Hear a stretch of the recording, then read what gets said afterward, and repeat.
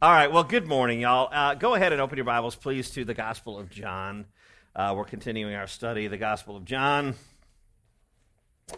and we're picking it up in verse 13 of chapter 9. And while you find that, I'll remind you that Jesus has come upon a man. He's in Jerusalem. The religious leadership would like to stone Jesus. He slips out, and after he slips out shortly thereafter, probably within just days, he passes by and he sees a man who is blind from birth, and he decides to heal that man, and he does. He spits on the ground, makes a little bit of mud, puts it on the guy's eyes. That's kind of weird. But he tells the guy to wash in the pool of Siloam, and the guy goes down there, washes his eyes. In obedience, his faith takes an action, and he regains his sight. And now we pick up the narrative in verse 13 of chapter 9. This is God's word. They brought to the Pharisees the man who had formerly been blind. Now it was a Sabbath day when Jesus made the mud and opened his eyes. So the Pharisees again asked him how he had received his sight. And he said to them, "He put mud on my eyes, and I washed, and I see."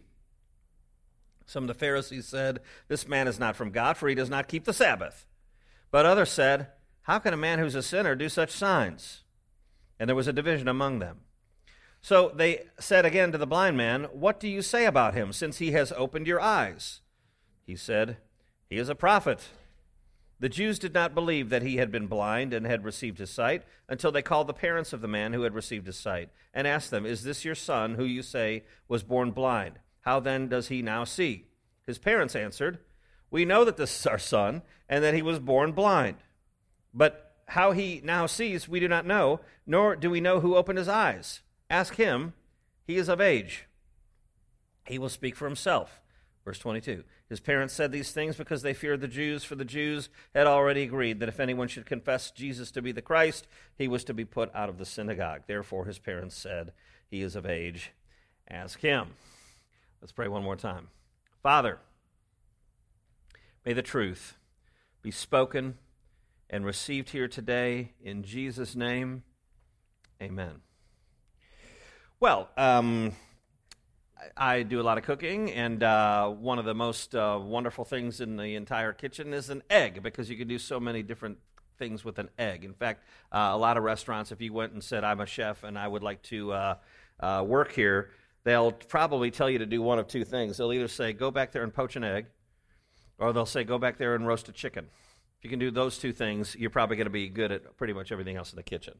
So, back in the day, you used to remember when you used to just put raw eggs in the ice cream and crank it up, and nobody thought a thing about it, and Rocky was drinking raw eggs, and Caesar salads had raw eggs. Well, they don't like that anymore, and restaurants don't want to get in trouble. And so if you're going to do that kind of thing, ice cream or Caesar salad or something, you have to pasteurize the eggs. And so you can either make a double boiler, or you can do what I do, which is you have kind of a better feel for it. I've got this bowl that I love, this metal bowl. You put the eggs in there, you whip them up, and you put them out. You touch it on the heat, and you take it off, and you keep it going. And you put it on the heat, and you take it off, and you put it on the heat, and you take it off. But you can't put it on the heat too long, or what do you get?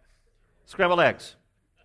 So if you're going to make a sabayon or something like that, or some kind of custard or something like that, if you're going to pasteurize the eggs, you can't put too much heat on it too fast. You got to temper the eggs, or they become scrambled. How about this?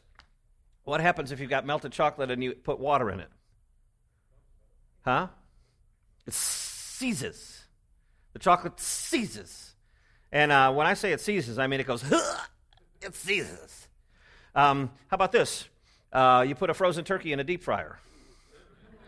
I don't recommend it, unless you would like to die that day. My point is simply that there are things that are in inherently deep opposition. They just cannot stand to be in the same place operating in harmony. Well, our giant point here today is this: Jesus automatically makes you polarizing. Automatically. Just by putting your faith in Jesus Christ, just by making the claim to be a Bible-believing Christian, you are now a polarizing figure yourself. Here's what the Bible says in James 4. "Do you not know that friendship with the world is enmity with God? Therefore, whoever wishes to be a friend of the world makes himself an enemy of God. I would say that that is pretty polarizing. By the way, do you know who wrote that? James, Jesus' brother, his half-brother, also known as James the Just. Jesus' half-brother wrote that in the book of James. This is in 2 Corinthians 6:14. Paul writes this, "What partnership has righteousness with lawlessness?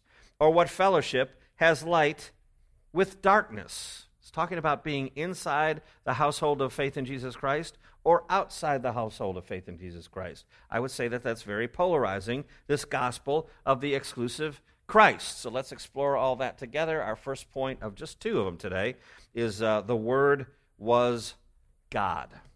All right, so I'm gonna quote the Scriptures, and I'm going to stop, and I'm going to ask you where I am. So here I am. I'm quoting the Scriptures from memory. In the beginning, where am I in the Bible? Genesis 1:1. Genesis 1:1. Where else am I? John chapter 1, verse 1. It would behoove us to flip back there and look at it. John chapter 1, verse 1. In the beginning was the Word, and the Word was with God, and the Word was God. He was in the beginning with God. All things were made through him, and without him was not anything made that was made. Now, in Genesis 1:1, it says, in the beginning, God created. It's saying the same thing here. In the beginning, God created. All things were made through him, and without him, not anything was made that was made. And this time it's saying, hey, Jesus, the Son of God, he was and is God. He was with God, and nothing was made that wasn't made through him. Well, that's a pretty big statement about the Lord Jesus. And per our point here, the Word is God. As we move forward, we must remember who this Jesus is. He's not the Jesus Christ superstar Jesus, who's kind of a 1970s version of Alexandria Ocasio-Cortez. Did I say that last week? I thought I did. It wasn't in my notes. But he's not a pop culture Savior who gets caught up in a movement and so on. Rather, he is God. He knows he's God. He's come to this earth with a purpose. He says, I'm carrying out the works of my Father. I'm saying the words of my Father. He's carrying out a mission of which he is completely aware. He slips out of the crowd because his time has not yet come, because he knows his time has not yet come. When it comes, he says in John 17, Father, the time has come. He knows when it comes. He knows when the cross is looming. And so we must remember that he is the living Word. He is not here by accident. He didn't come by accident, I should say. But he is the living Word carrying out the message of the Father. The current buzzing underneath the narrative here is precisely that. It's the question of Jesus' identity, his authority. So the Pharisees, the religious leadership, are looking at him, and they're trying to size him up and go, whoa, wait. Who does this guy think he is? Who is he really? Where's his authority? He keeps calling God Father. That's the strangest thing we've ever heard. No one's ever called God Father before. So they're trying to size him up. Now, as we discussed last time, Jesus makes mud. And in fact, we've discussed it the last two times. Jesus makes mud, and he puts it on the guy's eyes. He tells him to wash in the pool of Siloam. So the guy goes and washes this stuff off his eyes and moves in obedience. Well, that's a problem. And you see that it's a specified problem here in verse 14. It says, now it was a Sabbath day when Jesus made the mud and opened his eyes. So Jesus makes the mud. That's a problem because technically on the Sabbath, according to religious rabbinical understanding, that was working. He made mud. That was working. That doesn't sound like working to me, but it was working. Now the problem is this. The Pharisees are given, the Jewish people are given God's law. And what does God want? He wants us to obey his law. He wants us to obey his will. He wants us to obey the intent of his law. And what the rabbis had done over centuries is add layers and layers and layers upon the law. So there were all kinds of ridiculous laws, kind of as a cocoon around this thing, layers, like onion layers of law around it. And when you have layers of things on top of the law, it's kind of like, anybody work for a really big company? It's hard to get a thing done, isn't it? I mean, you got to build consensus, but there's and marketing and the budget and it's hard to be a nimble operation. By the way, this is not in my notes either. Can I tell you this? One of the joys of being at this church and being in an elder-led church and being under Dr. Young's leadership is that we are a pretty darn nimble operation. I mean, it's not without safeties and prayerful minds on things and wisdom applied and meetings and ponderings, but we're pretty nimble. If we have to accomplish something, we can do it pretty fast. But if you're in a top-heavy bureaucratic thing, you know what I'm saying. It is really hard to accomplish things, and so it is with the law. You put layers and layers and layers and layers upon the law. Here's the law. What are you looking at? The layers. All the little things like don't dance and all those other Christian cliches, don't dance and hold hands and all that kind of stuff. And so when Jesus made mud, he was technically working and violating the Sabbath in the minds of the Pharisees. The second thing that was a problem was this. Rabbis, rabbinic law, on top of God's law, rabbinic law, permitted saving a life on the Sabbath. All right, so if he's in a burning building and I run in there and get him, it's okay. I'm not really working. I'm saving a life. However, if Richard Loom has a sprained ankle and wants to put a cold compress on it, that's working. You're going to have to wait till tomorrow. So lay there and suffer a little bit. If it's not spurting blood, just kind of put a little pressure on there until tomorrow, and then we'll wrap it all up. Same thing, he's got a toothache. Oh, my tooth, we got to pull the tooth. We'll just suffer till tomorrow because we don't want to work and break the law. We can see that that's pretty ridiculous. It hardly is in keeping with the mind of God. Here's the other thing, too. Apparently, saliva, bodily fluids weren't all that cool either in rabbinic tradition. So you got a kind of a triple whammy there. They do not like that Jesus made mud and put it on the guy's eyes. Now, if you'll notice right away, here you got a guy who was born blind. He's begging at the city gate. That's the only way he can make a living. He's not working at a telemarketing center. He's not writing Braille. He doesn't have some communications job. He's begging at the city gates because that's all he can do. And people see him every single day. All of a sudden, he receives his sight. Everybody's freaking out. The Pharisees get his parents. And you can see their focus. They're not going, wow, good for you. You got your sight back? What an amazing thing. You got all this new opportunity that you never had. You got your sight back? Well, praise Yahweh. They don't say that. Rather, they're going, now when did this happen? Now, wait. Okay, a sight, miracle. Okay, that aside, when did this happen exactly? All they care about is the when. They don't care about the who. They don't care on the person on whom the healing was done. And it's usually that way when somebody's dripping with a big agenda. They don't see the good thing. They got this thing that they try to keep propping up. Well, here was the conundrum. If Jesus was just some ordinary dude with delusions of grandeur, okay, so he's a little bit cuckoo and he's some guy caught up in a movement, and if he's just that, if he's just a little bit deluded and all that, or even evil, he was indeed violating the Sabbath, at least as they defined it, okay? The problem is they got this guy who can see. That makes it a conundrum because the guy couldn't see before. There's forensic information. It's verifiable by his parents and probably lots and lots of people who passed him at the city gate for years and knew his family, knew him growing up, probably highly verifiable. And they're going, hey, who could do that but God? And that's why you see this conflict in verse 16 and following. It says, some of the Pharisees said, this man is not from God, for he does not keep the Sabbath. See, he's violating tradition. And then others say, well, wait a second. If the dude's a sinner, in other words, if the dude's a person like you and me, then how could he do such a sign?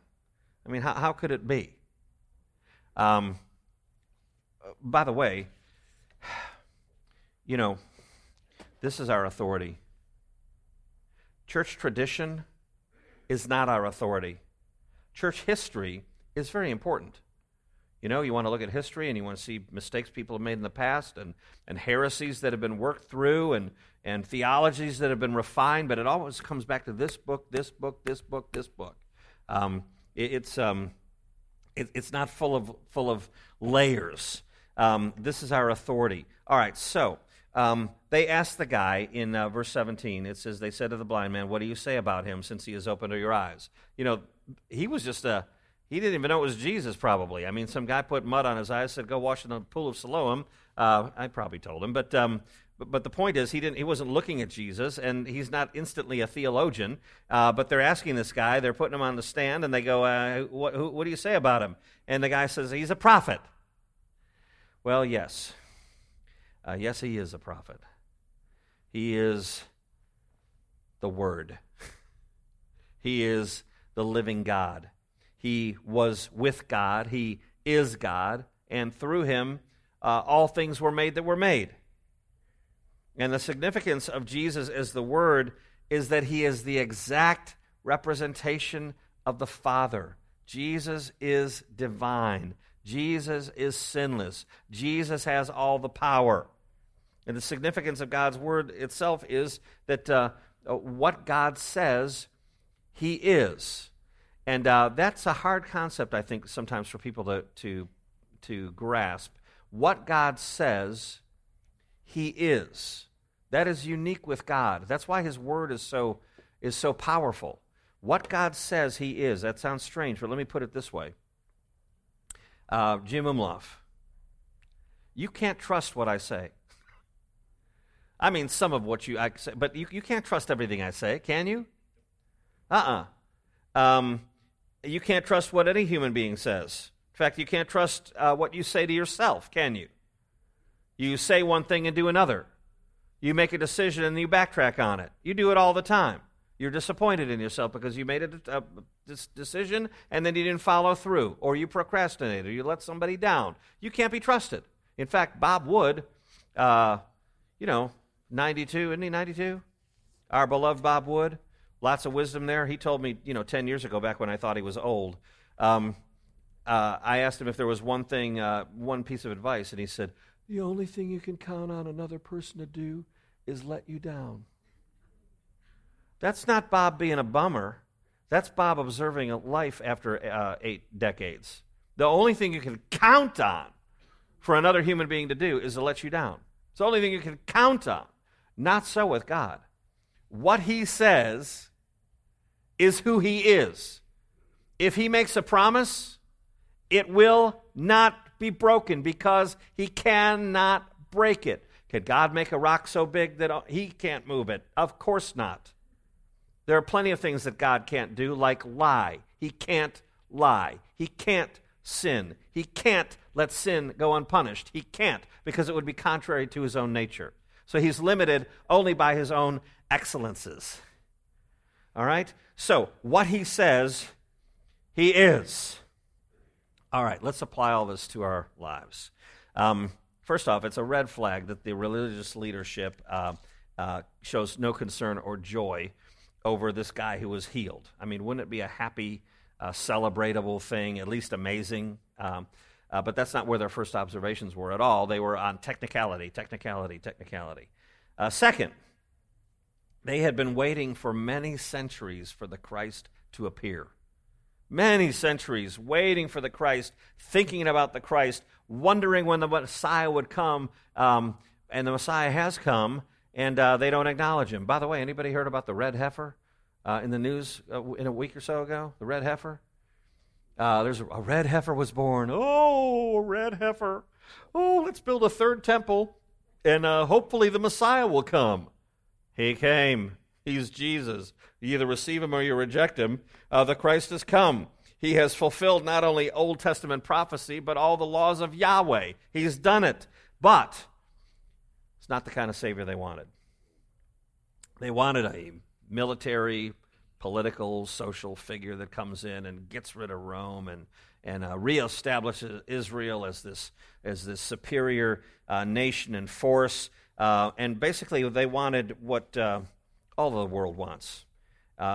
What all of the world wants is to be okay in the universe and okay with God and okay in eternity just because of a valiant effort and a sincere heart and hopefully a scale with good works on this side that outweighs the bad stuff. If it's this, Hopefully everything's going to be all right for all eternity because of what I did and I contributed. That's pretty much what they wanted. That's what the world wants too. Ladies and gentlemen, that is the opposite of everything the Bible teaches about salvation. Salvation is by God's grace through the vehicle of faith. Salvation is not stockpiling a list of things that you think are pretty morally fantastic. Not impressive to God. That's not how God operates. If you're a sinner and you're not perfect, and hey, nobody's perfect, if that's you got a cosmic problem, friend, an eternal problem, because God cannot compromise his own self. He cannot compromise his justice, his righteousness. He cannot compromise truth. He cannot do it. That's why the Savior came. That's why this Jesus came. That's why it's an affront. Jesus saying that you need to believe in me and that no one comes to the Father except by me, he's basically saying that your plan is faulty and I've got the only one that works. That is the gospel according to the Bible, friend. Our last point, fellowship infers concord. In other words, we feel unity with people that believe like we do. That's just kind of a natural human thing, isn't it? We feel unity with people that believe like we do. I'm a musical person, and I can relate to other musical people in a certain way. If you're not a musical person, I can't relate to you in the same way that I relate to a musical person in that way. But does that mean I can't be a very close friend of somebody who's not musical? Not at all. I am a very close friend with somebody who's not musical. But as a believer in Jesus Christ, friend, I could never be as close to a person who's outside of the household of faith as I am with someone who is inside the household of faith. I could never be as close. Which, by the way, that's one reason that we're not to be unequally yoked in marriage. And would you, by the way, please, I beg you to advise your children not to just date some cute guy or some cute girl. If they're unequally yoked, there are hellish things about life. I mean, it's a very, very heavy baggage because here's this one flesh union, and yet the two are unequally yoked and can't relate on things eternal. It's just the hardest recipe. If you want a hard life for you or your family, that's the path. Be vigilant with your kids on that. Be vigilant. But all to say, here for the Jew, we see this threat. All right, they want fellowship with Yahweh, and they want to worship in the temple. And in verse 22, we're told this thing that the Jews had already agreed that if anyone should confess Jesus to be a Christian, he was to be put out of the synagogue, out of fellowship. Well, let's look at this hunk of verses in verse 18 and following. Verse 18, the Jews did not believe that he'd been born blind and received his sight. They call his parents. They question them. Is your son? Yes. His parents, verse 20, they say, yes, we know this is our son. He was born blind, of course. But how he sees, we don't know. Nor do we know who opens his eyes. Ask him. He is of age. And, you might read that and at first go, oh, that's kind of cool. That's kind of cool parenting. He's of age. Ask him. Let him take a little responsibility for himself, and he'll speak up for himself. And, oh, what a lovely thought. Grill's a couple of cool parents, Probably go by their first names and everything. Cool parents. All right, but wait. Verse 22. His parents said these things because they feared the Jews. For the Jews had already agreed that if anyone should confess Jesus to be the Christ, he was to be put out of the synagogues. Therefore, his parents said, he's of age, ask him. So what they're really doing is going, you know what? We didn't ask this guy. We're glad our son got his sight back. Believe me, we're thrilled about that. But we don't want to be put out of the synagogue, so we're just going to kind of step back and go ask him. If you want to throw him out of the synagogue, go ahead. But we don't want to be thrown out of fellowship with tradition and Jewish people and the temple and thoughts of Yahweh. And so they've got kind of this crummy ambition. Now, it's very likely. Oh, yeah, it's very likely that this guy was the guy who was born blind was already a Christ leaner torturer. not really sure that he's a redeemed guy. In verse 38, this thing happens. Look at it, if you would. He says to Jesus, Jesus comes back and comes to his defense. He says to Jesus, Lord, I believe, and he worshiped him. That may be the point of repentance. But whatever is happening, the Holy Spirit is blowing, it seems, in this guy's life. So he's already a Christ-leaner. And, I don't want to make too big of a deal out of it, but in Psalm, what time is it? In Psalm 27:10, it says, for my father and my mother have forsaken me, but the Lord will take me in. I'm not saying that this is a fulfillment or that's a prophecy. I'm saying that Psalm 27 is wonderfully, profoundly applicable to every single believer.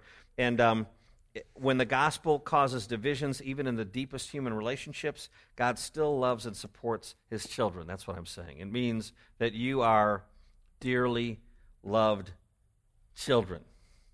Now, when you come to Jesus Christ as Savior, you are immediately and by nature out of fellowship with the world.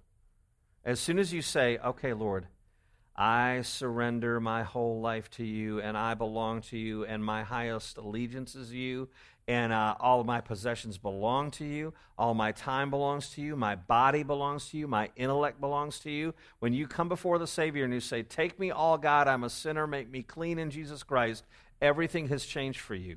You are suddenly, immediately, necessarily out of fellowship with the world. It is official. That does not mean that you cannot love people in the world. It does not mean that you cannot serve people in the world, but it means you can't. It doesn't mean you can't love them, but you're not of them. You're not of the world. You are to be ministers to the world, always searching for need, always searching for somebody who's lonely, always searching for hurt or grief or an opportunity to share why you're hopeful. When people question deep things in life or question the value of humanity, you are to be with them in this world with your radar on. But friends, we cannot love this world. We cannot do it. The world will not befriend us, first of all. But if they would crucify the Savior, what do you think they think of his followers? Quite simply, if you've come to a life in Jesus Christ, your citizenship is in heaven, isn't it? This journey in this life is temporary. That's why the word pilgrim is such a good word. We're pilgrims. We're journeymen. We're sojourners. We're hikers. We're passing through this life into the next. But our citizenship is in heaven, and this is a temporary land, all right? I want to show you just a few little things here to kind of show the giant picture. Flip all the way to the end of your Bible, if you would, to Revelation chapter 6. Revelation chapter 6. By the way, as you find that, stop saying Revelations. It's Revelation. That's the name of the book. It's not Revelations. It's Revelation. Chapter 6. Look at verse 9. One sentence in. Half a sentence in. I saw the altar of the, I saw under the altar the souls of those who had been slain for the word of God and for the witness they had borne.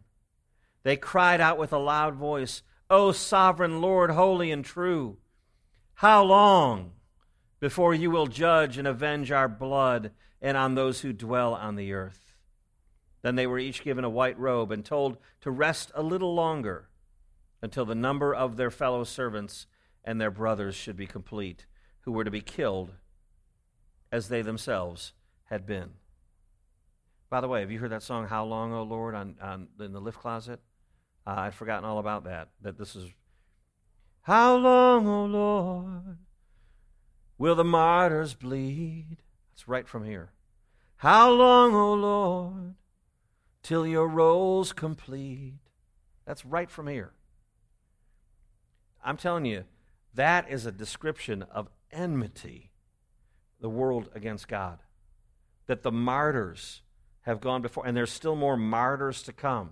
And in the meantime, between the already and the not yet, they're told, wait a little while longer, rest a little longer, until the number of fellow servants and their brothers should be complete, who were to be killed as they themselves had been.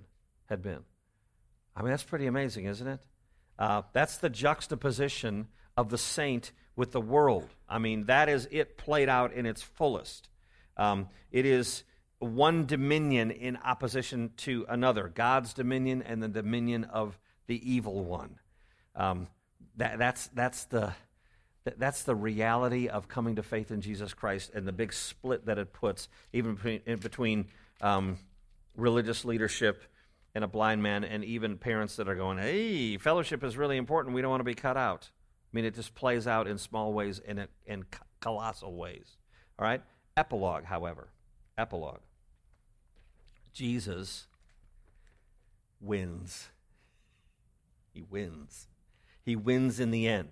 The Word who was God, the Word who was with God, the Word who is the final prophet, the prophet who is the final word, he wins. Look at the last page of your Bible, Revelation 22, verse 16. Do you know this is in here? It's on the last page of the Bible. Verse 16, Revelation 22, verse 16. I, Jesus, this is your Savior talking to you. I, Jesus, have sent my angel to testify to you about these things for the churches. I am the root and the descendant of David, the bright morning star. The Spirit and the bride say, come. And let the one who hears say, come. And let the one who is thirsty come. Let the one who desires take the water of life without price. Friends, does that not sound like the Gospel of John? It's written by the same apostle. John the apostle wrote Revelation, and he wrote the Gospel of John. Doesn't it sound like this Jesus talking? If anyone's thirsty, come to me. I'm the water of life. He's still saying it on the last page of the Bible. Let the one who is thirsty come. Let the one who desires take the water of life without price. That is grace. You can't work at it. It's grace. It's a gift. It's grace. Look at verse 20. He who testifies to these things says, this is Jesus, surely I am coming soon. And then John writes, amen, come Lord Jesus. I agree, I'm happy about it. But come, whenever you're ready. We're ready. Come on, make haste. We're ready. In your good time, come. And then the whole Bible ends. The grace of the Lord Jesus be with all. Amen. I'll close simply by saying that is the point of living, y'all. Lord, what a profound and wonderful gospel, and what a vibrant and real thing is your word. Who you are is what you say, and what you say is who you are, and we can depend on you, Lord, and we pray for the grace to continue to go back to your word, back to your word, back to your word, because it's going to you. And we pray, Lord, that our lives would be rattled and affected and made joyous over our fellowship with you. We thank you for the living word. We thank you that Jesus is God and that Jesus is victor, and that even when the world is so resistant, Jesus is still king. And we pray these things in his name. Amen. Thanks, everybody. Appreciate you.